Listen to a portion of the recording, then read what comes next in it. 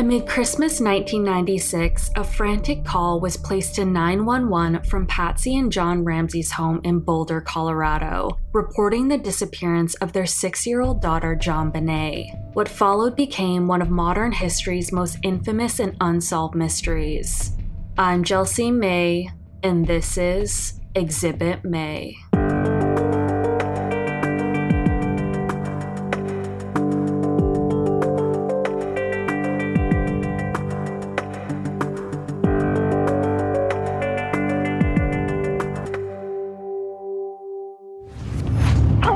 What's going on? 515th Street. What's going on there, ma'am? It is one of the greatest unsolved crimes in history. We have a kidnapping. There's a ransom note here. A little girl vanishes from home Christmas night. It's just like you got hit in the stomach. Where's my child? Hours later, she's found strangled to death. I couldn't do anything but scream.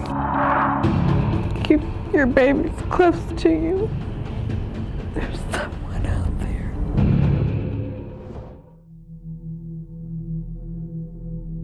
JonBenét Patricia Ramsey was born to Patsy and John Ramsey on August 6, 1990 in Atlanta, Georgia. She thrived as an extrovert, relished in the spotlight, loved dressing up in sparkly outfits, and earned a reputation for her distinctive smile and bouncy blonde hair.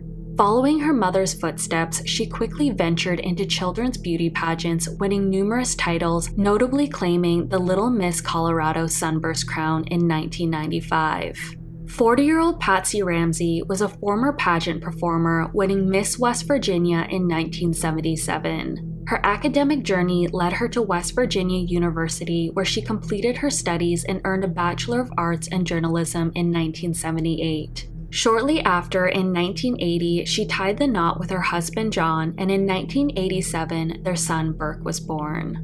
Born in Nebraska, 53-year-old John Ramsey commenced his career by joining the Navy in 1966 as a Civil Engineer Corps officer stationed in the Philippines at Atlanta. In 1989, he created the Advanced Product Group, which later merged with other companies to form Access Graphics. Here, he took on the roles of CEO and president, driving the company to generate $1 billion in revenues by 1996. Following JonBenét's birth, the family moved to Boulder, Colorado in 1991 due to John's work. Their home, located at 755 15th Street, was an impressive 4-story brick residence spanning 7,000 square feet. It featured 5 bedrooms, multiple staircases, a separate catering kitchen, a retractable movie screen, and pricey European antiques. They also owned 2 private jets, a yacht, and a vacation home in Michigan with a net worth of $6.4 million. On Christmas Day, December 25, 1991, the Ramsey family opened presents and celebrated the evening at their friends Fleet and Priscilla White's house nearby. Realizing an early start awaited them the following day, they left early and returned home before 10 p.m., ensuring the kids were tucked in for the night.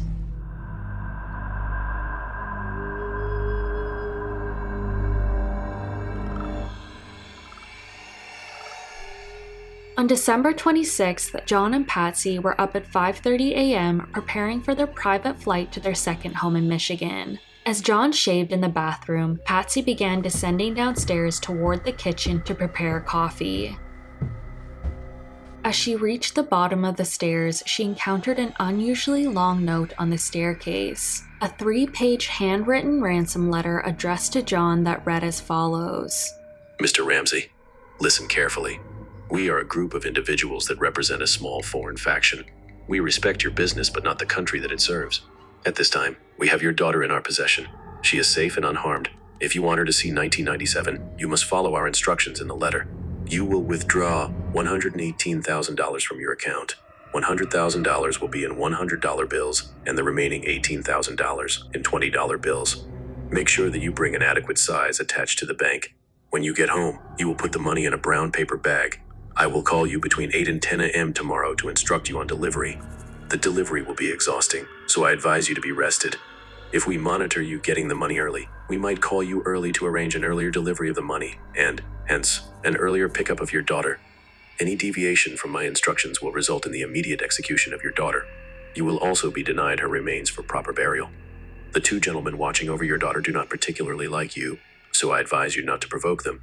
Speaking to anyone about your situation, such as the police, FBI, etc., will result in your daughter being beheaded. If we catch you talking to a stray dog, she dies. If you alert bank authorities, she dies. If the money is in any way marked or tampered with, she dies. You will be scanned for electronic devices, and if any are found, she dies. You can try to deceive us, but be warned that we are familiar with law enforcement countermeasures and tactics. You stand a 99% chance of killing your daughter if you try to outsmart us. Follow our instructions, and you stand a 100% chance of getting her back. You and your family are under constant scrutiny, as well as the authorities. Don't try to grow a brain, John. You are not the only fat cat around, so don't think killing will be difficult. Don't underestimate us. Use that good Southern common sense of yours. It is up to you now, John. Victory. SBTC. Upon discovering the note, Patsy immediately rushed to the children's bedrooms where she found Burke asleep and JonBenét missing. At the sound of his wife's scream, John swiftly leaped into action, scanning the house for his daughter while instructing his wife to dial 911. 911 emergency. Police. What's going on? 515th Street. What's going on there, ma'am? We have a kidnapping. Hurry, please. Explain to me what's going on, okay? There's a note left and our daughter's gone. A note was left and your daughter is gone? How old is your daughter? 6 years old. She's gone. 6 years old. How long ago was this? I don't know. I just found the note. And my daughter's gone. Does it say who took her? What? Does it say who took her? I don't know. There's a ransom note here. It's a ransom note? It says SBTC. Victory. Please. Okay, what's your name? Are you Kathy Ramsey? I'm the mother. Oh my God. Please. I'm sending an officer over, okay? Please. Do you know how long she's been gone? No, I don't. Please, we just got out. Is she right here? Oh my God, please. Okay, girl. Is somebody? I am, honey. Please. Take a deep breath. Please. Okay. Hurry. Patsy.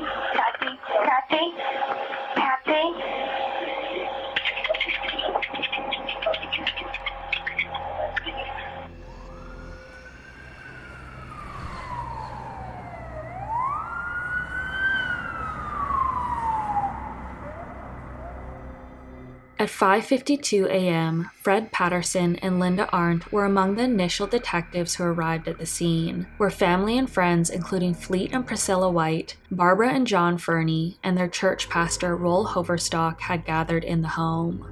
He said there's been a kidnapping. It involves a 6-year-old girl. There was a ransom note, a 2.5-page ransom note, and according to the ransom note, there was going to be a phone call from the author, and they were supposed to call between 8 and 10 a.m.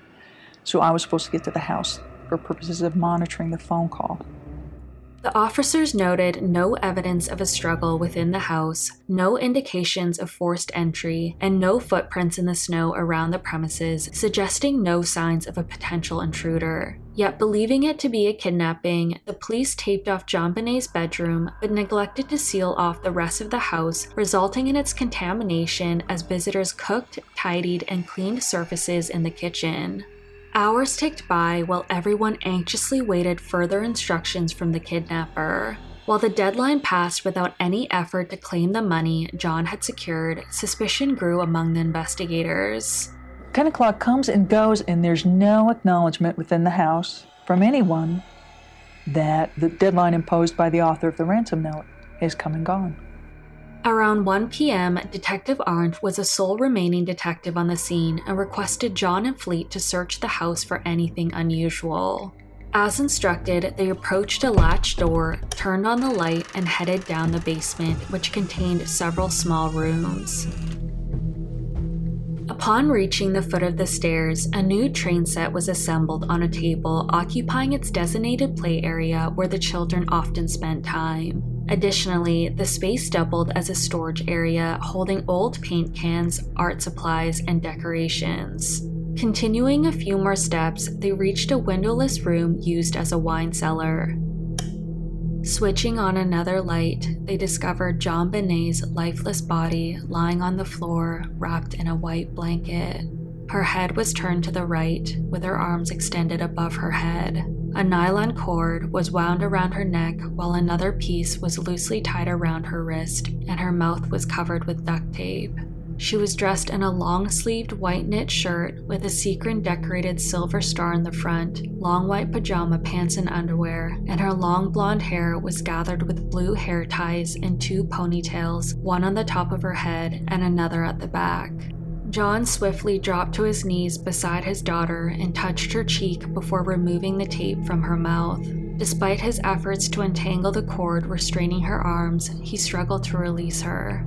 He then proceeded to transport JonBenét's body upstairs, laid her on the floor in front of the Christmas tree, and covered her with a blanket and Colorado Avalanche hockey sweatshirt.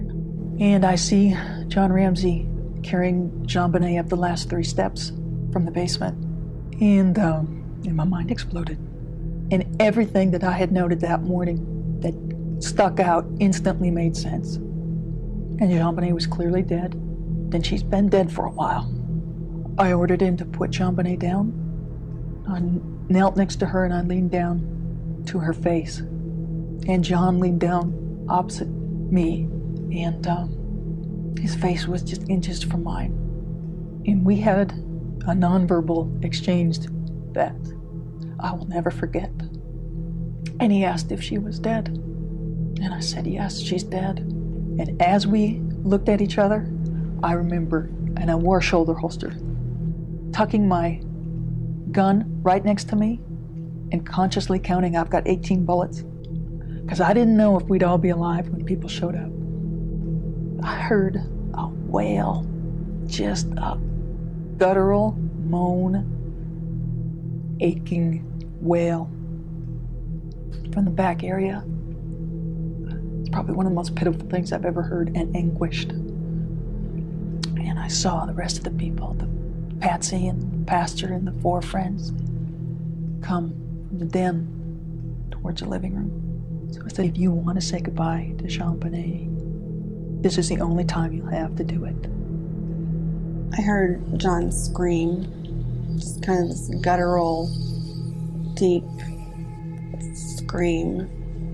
I didn't know what to think. I was in our little den with a couple of our friends, and Fleet White came running in and dialed 911. He said, we need an ambulance. And I jumped up and said, what is it? What is it? And they held me back and wouldn't let me go. Kept saying, we don't know. I don't know what's the problem. And I was fighting and trying to get loose and to go see what was the problem.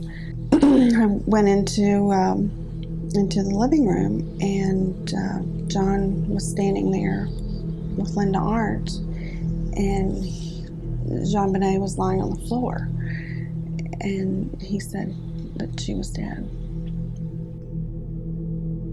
At 10:45 p.m., JonBenét's body was removed from the house.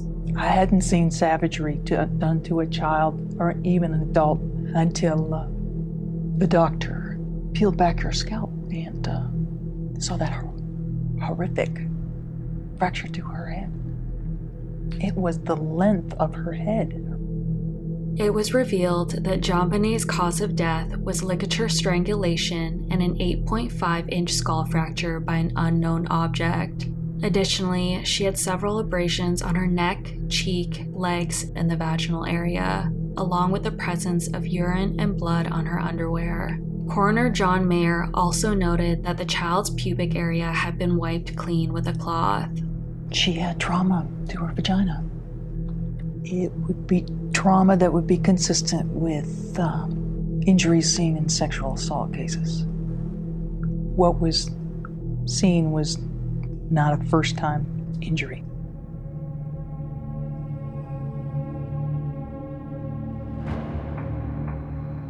Four days later, John delivered a heartfelt tribute at his daughter's memorial service in Boulder. Following the service, the Ramseys flew JonBenét's body back to Atlanta, where she was laid to rest beside her half-sister Elizabeth Ramsey. Elizabeth, from John's previous marriage, had sadly lost her life in a tragic car accident at the age of 22 5 years earlier.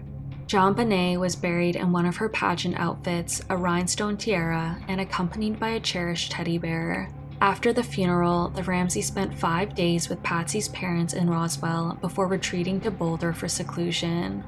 Tonight, for the first time, we hear from the Boulder police chief. We also hear from JonBenét's parents, excerpts from the only interview they've given since the killing of their daughter. On January 1st, 1997, John and Patsy made their first public comment on the case and pleaded on CNN for help finding their daughter's killer. I couldn't read the whole thing. I just gotten up. We were it was the day after Christmas, and we were going to go visiting. And it was quite early in the morning, and I'd gotten dressed and was on my way to the kitchen to make some coffee. And we have a back staircase from the bedroom areas, and I always come down that staircase, and I'm usually the first one down.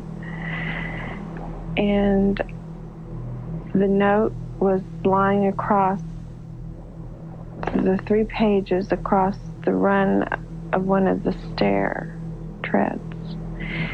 And it was kind of dimly lit because it was very early in the morning. And I started to read it, and it was addressed to John. It said, Mr. Ramsey.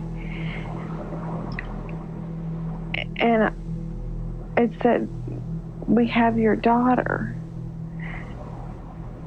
And it just wasn't registering. And I may have gotten through another sentence, like,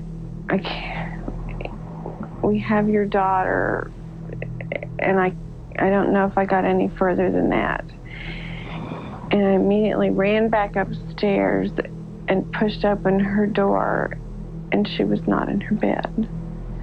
And I screamed for John. During the interview, broadcast viewers observed Patsy displaying emotional responses while John appeared unemotional. The police accused the Ramseys of behaving strangely, noting their unusual demeanor for parents who had just lost their child to murder. I've lost 2 children, and for someone to tell me that I didn't act right, I don't accept. When they asked us to come to the police station, we said, yeah, we want to keep working with you, but can't you come here? We can't go out. Patsy was in bed. Patsy was barely able to move, and all we asked was they come here. They said, well, no, we have paperwork at the police station we might need to get a hold of. We were perfectly willing and anxious to work with the police to find the killer. We had a higher priority at that point, and that was to bury our daughter. He said, if I were to ask you to take a lie detector test, what would you say? And I said, I would be offended. That's what I would say. I wasn't interested in proving my innocence at that point. That we was were frightened. A non-issue. There's a murderer loose. In the following weeks, further clues intensified suspicions surrounding Patsy as a garrote made from a paintbrush used to strangle JonBenét was discovered among her painting supplies. At that point, a handwriting analysis had also excluded John as the author of the ransom note, but Patsy had not been ruled out. Detectives noted that the ransom note had been written on pages torn from Patsy's notepad, and that an initial attempt at a ransom note had been discarded, raising suspicion of a prior practice note. Oh, I think I gave 5 or 6 handwriting samples.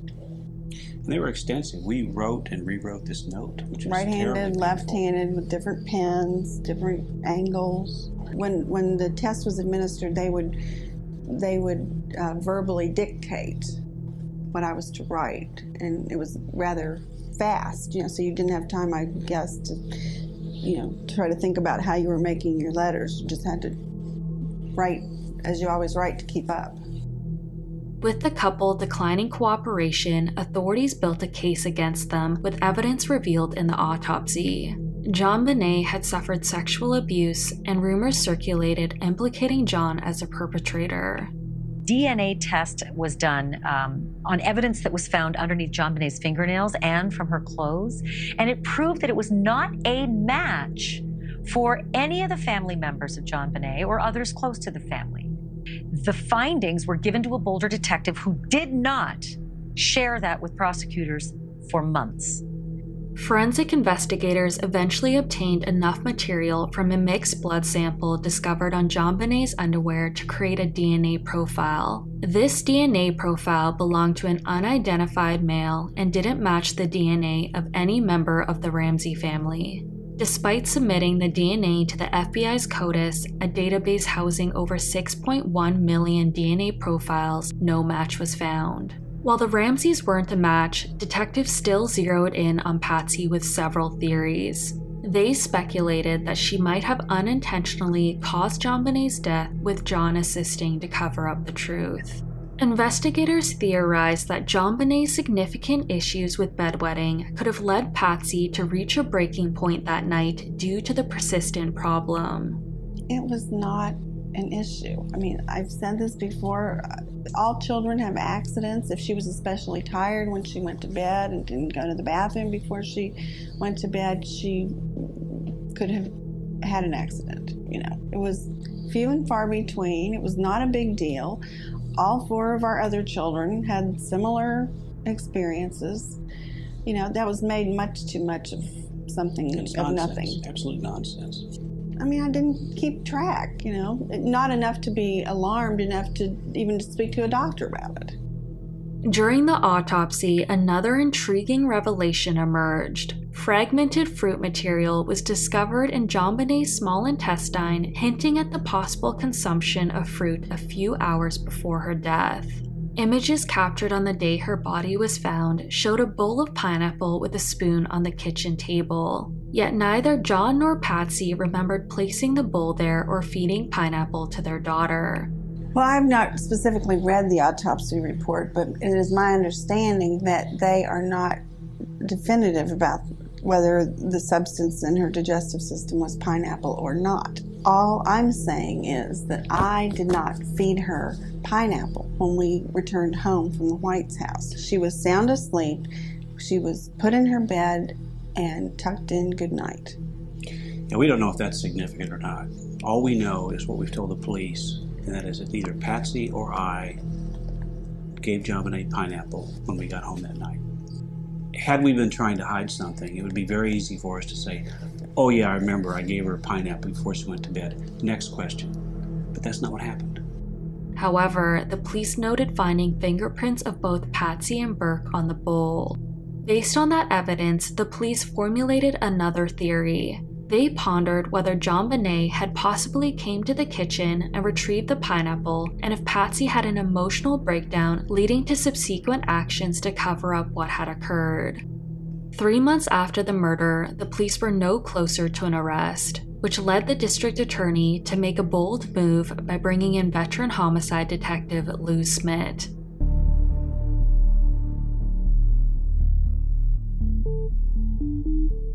Initially suspecting the Ramseys, Smith's investigation revealed troubling details that redirected suspicion elsewhere, marking a significant shift in the case. He uncovered evidence at the crime scene that seemed to divert attention from the Ramseys toward a potential intruder. One crucial detail was an open, broken basement window, an aspect initially dismissed by the police, who argued it was too small for an adult to enter. Disagreeing, Smith demonstrated it was plausible to maneuver through the window. He also pointed out a suitcase positioned below the window with a small piece of glass, likely from the intruder's footwear. Furthermore, a distinct scuff mark trailed down the wall, accompanied by debris and leaves directly beneath the window. I have strong reason to believe that the killer either entered or left the house through the basement window that we found open, and we found a hard Samsonite suitcase flush up against the wall as if it were a step to get out of the window. The window was probably 5 feet off the floor, so you had to step on something to get out. That's my best guess at how at least they got out. They would have needed the suitcase to get out of that window. I think that when we left in the late afternoon to go to the Whites for dinner, that possibly this person was watching our house, watched us leave, and came into the house at that time. So there were it was a window of several hours of time where he could have familiarized himself with the house, where JonBenét's bedroom was, where our bedroom was, where the basement was, before we returned home. I believe that the ransom note was probably very likely written at that time. We had paper and pens all over the place, so they were available. And then I think the person was there when we returned home that night. Look, this person is a monster. It's a subhuman.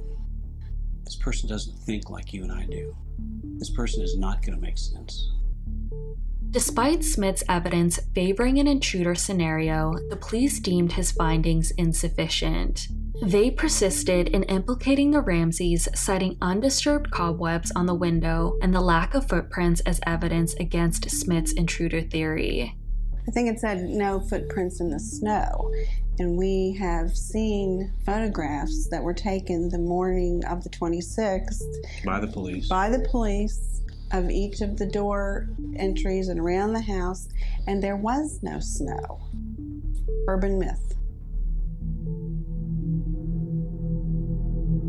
Later, John informed the police that he considered a man dressed as Santa Claus a viable suspect. This man was Bill McReynolds, who shared a special bond with JonBenét as she worshipped him as Santa Claus. Rollinsville, west of Boulder, a place where residents Bill and Janet McReynolds are known as Santa and Mrs. Claus. Merry Christmas. They had been at the Ramsey home 2 nights before the murder of 6-year-old JonBenét, entertaining at a Christmas party.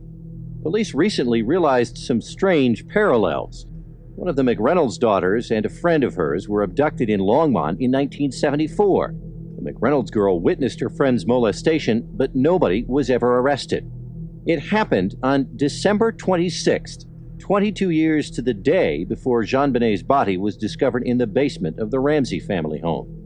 And Janet McReynolds wrote a play in 1976 called Hey Roo. It was about the sexual assault, torture, and murder of a girl. The child's body was found in a basement.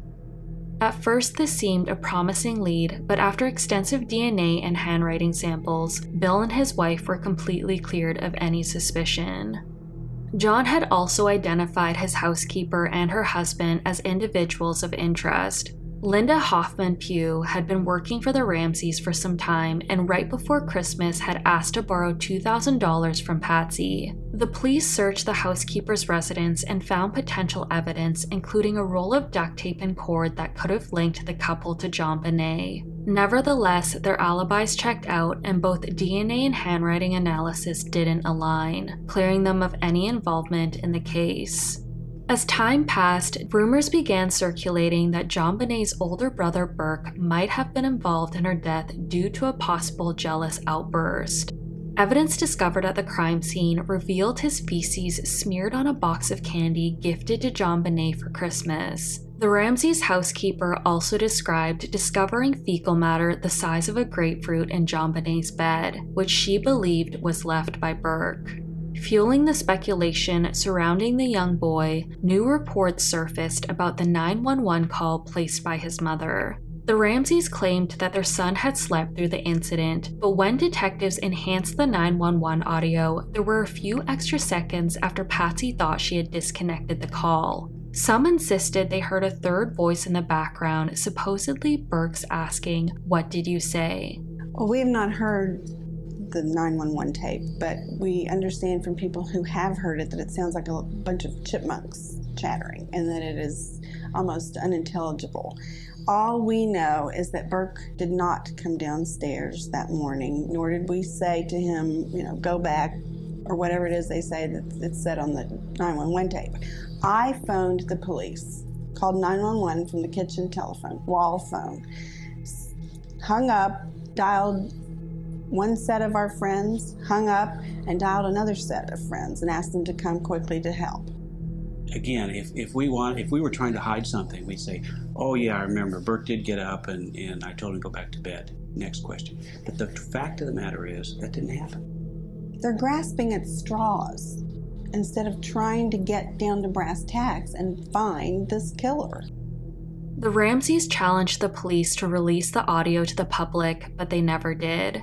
To this day, whatever was present at the end of the 911 call remains a mystery. Burke had never publicly spoken about his sister, but on the 20th anniversary of her death, he had his first ever interview with TV's Dr. Phil. During this interview, he appeared nervous while awkwardly smiling the entire time. He maintained his innocence and stated that the killer was probably a pedophile among the pageant audience. This morning, a pivotal milestone in the nearly 2-decade-old JonBenét Ramsey mystery is no longer secret. A grand jury's 1999 criminal indictment against her parents, now public after local reporter Charlie Brennan sued to have it released. I felt it was very important, I still feel it's very important that secrecy be removed and that the people now can look and see what happened and make decisions for themselves, whether they believe it was right or wrong. In 1999, the grand jury issued a true bill to charge the Ramseys for endangering a child's life and obstructing a murder investigation. During a confidential 13-month period, jurors heard testimonies covering every aspect of the case, excluding testimonies from John and Patsy. In the end, the jurors voted to charge the couple and recommended indicting the parents for child abuse, resulting in death and accessory to first-degree murder. However, Boulder County District Attorney Alex Hunter chose not to prosecute them. The documents reveal a grand jury voted to indict John and Patsy Ramsey for child abuse resulting in death and being accessories to a crime. But in an unusual move, the DA back then decided not to prosecute. We do not have sufficient evidence to warrant the filing of charges against anyone who has been investigated at this time. A decade after the murder, tragedy struck the family again as Patsy died after a long battle with ovarian cancer and was laid to rest beside JonBenét. Mere weeks after Patsy's passing, a significant breakthrough occurred in the case. The arrest of 41-year-old John Mark Carr. In a bizarre twist, while he was being paraded before cameras, Carr actually responded to reporters' questions, admitting that he killed JonBenét Ramsey.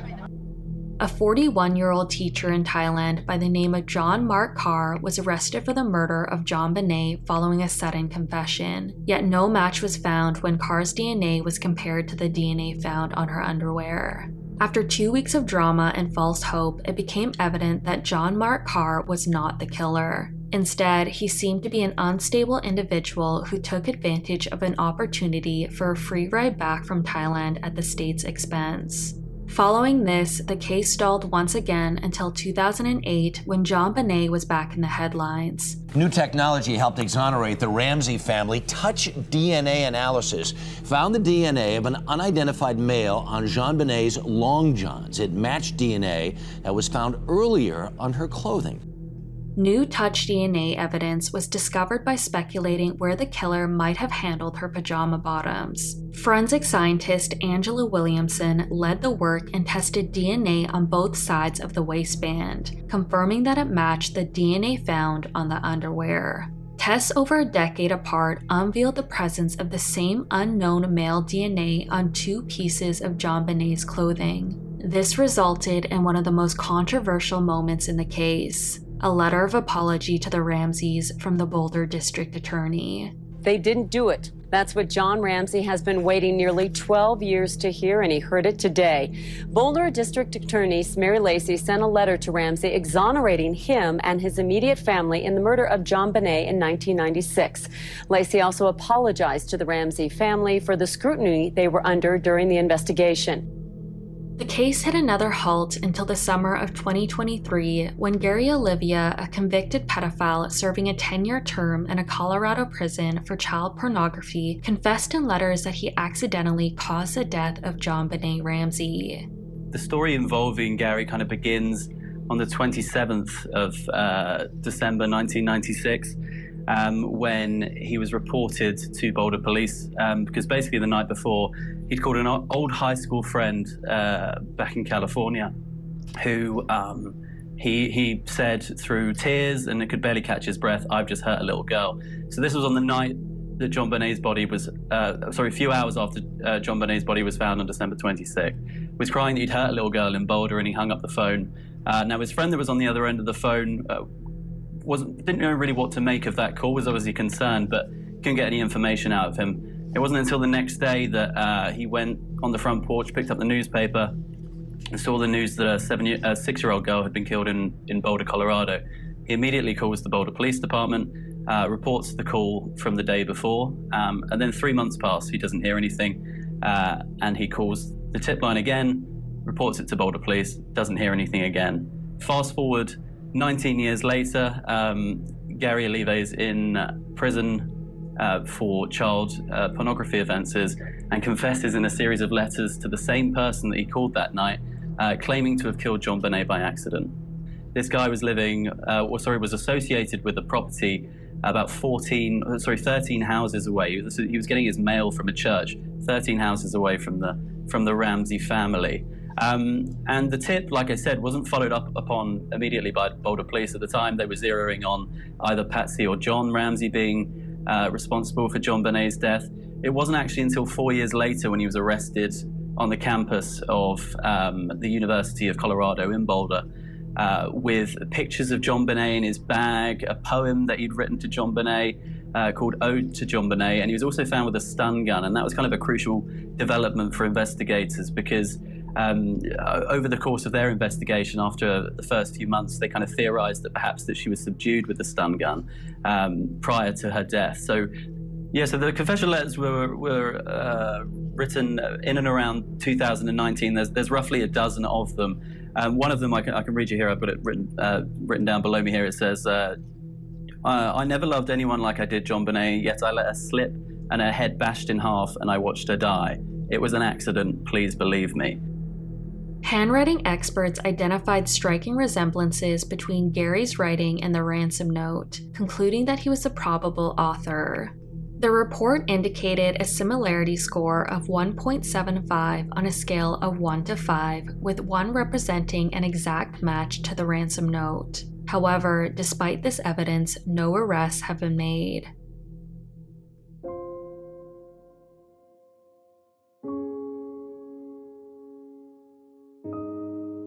Despite the unsolved nature of JonBenét's case, John Ramsey remains steadfast in pursuing justice for his daughter. Living a quiet life now, he holds on to hope that one day the real truth will come to light, bringing closure and peace to JonBenét and their family.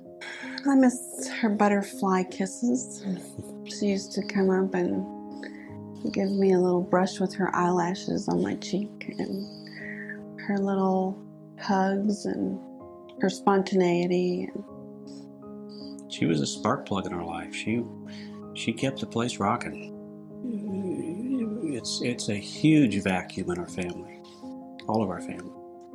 If you have any idea, no matter how far-fetched it is, call us, email us, write us, call the police, call Crime Stoppers, call your local police. Somebody knows who did this. If you have any information about this investigation, please contact Boulder's Most Wanted tip line at 303-441-1974 or Northern Colorado Crime Stoppers at 1-800-222-TIPS. That's 1-800-222-8477.